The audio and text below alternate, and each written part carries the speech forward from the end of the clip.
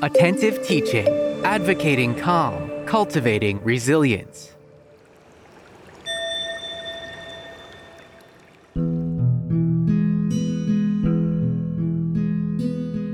Hi, this is Cindy Schwartz at Attentive Teaching. In this episode, we talk about another real issue that many of us have faced in our classrooms, the oppositional student. How many of you have had a student in your classroom who defies class rules, annoys other students intentionally, blames others for their mistakes, loses their temper often, and is usually angry and irritable?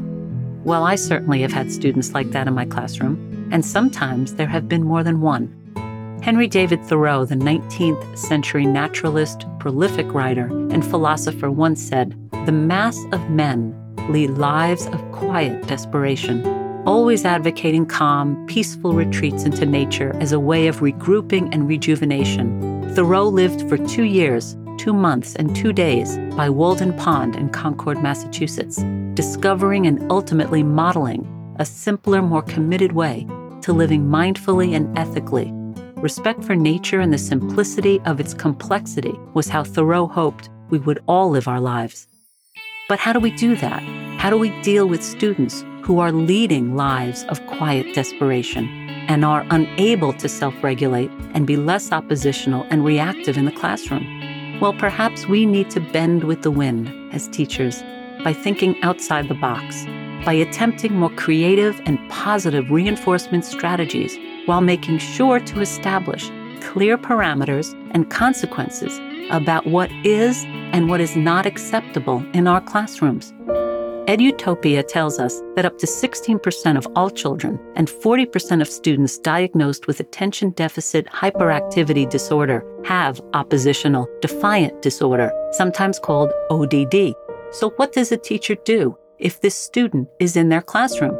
Well, if this happens, where a student is losing their temper, defying your rules, arguing with you deliberately, annoying other students deliberately, try this. These methods have worked for me, and I wonder if they might work for you. Just breathe with your student. Both you and your student should take deep, deep breaths together. Model the self-soothing behavior that you would like to see your students learn. Or ask your student to express what's wrong. Ask your student to write what's wrong. Validate their feelings and share when you have felt that way too. When a teacher shows compassion and vulnerability, it allows a student to feel safe and compassionate and vulnerable as well. Or move this student to a quiet part of the room by telling them that you need them to help you teach something to the others. Always have backup work for the class to do while you are handling a child that needs your immediate attention. Then follow through and ask the student to either help you distribute work to the other students or help you set up your technology. Use that as a distraction to simplify the child's feelings that are hyperactive at that time. Make positive reinforcement always your first go-to. Praise the student's ability to focus, self-regulate, and contribute. Or maybe you ask the student to help you teach a class in the future. Ask the student to tell you about their hobbies and interests so that you can tailor a class that allows them to share their passions. Or you can encourage the entire class to take a break from their classwork and color. Have mindful coloring books on hand or copies of mandalas for coloring for days like these. Or you could ask the student to quickly come up to your desk because you have something special you need to show them.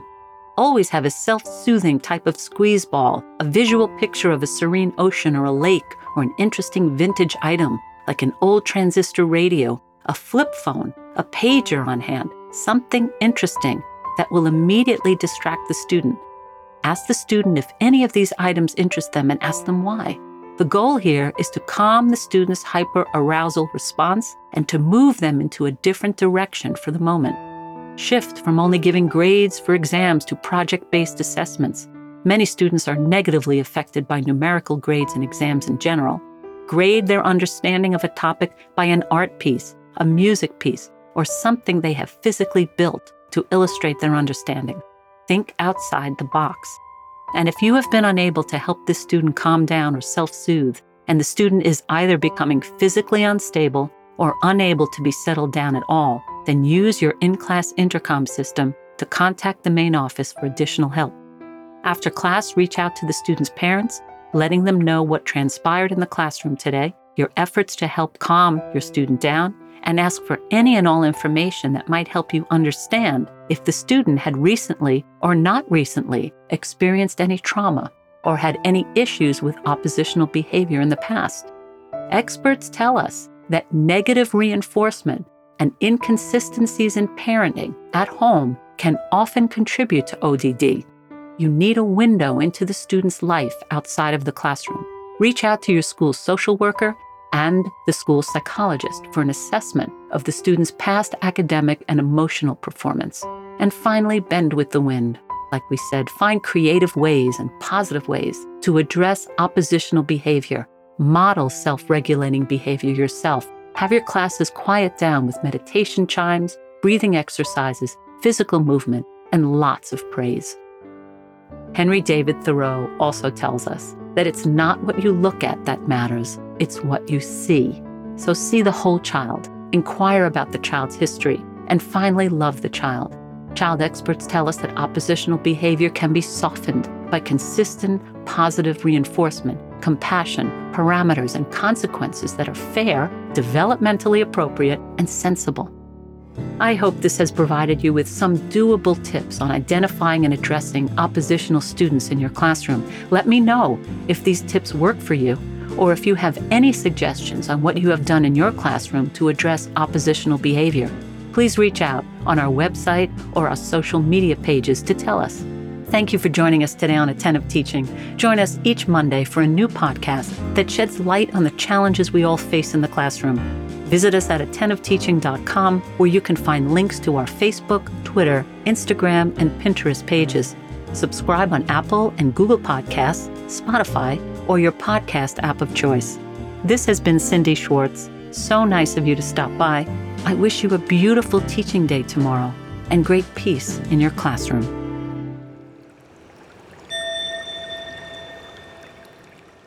On Wednesday, November 4th at 7:30 p.m. Eastern Standard Time, Attentive Talks holds a conversation with real teachers in real time to discuss real issues. This week, a potluck conversation. Bring any and all issues, topics, concerns you have that deal with either education or politics, economics, or anything that's on your mind. How have these issues made you feel lately? Has your work in the classroom been affected by these feelings? If you'd like to join our weekly chat, join our private Facebook group, Attentive Talks, where we post our Zoom info. Attentive Talks this Wednesday at 7:30 p.m. Attentive Talk is a project of Attentive Teaching, where advocating calm and cultivating resilience are our #1 priorities.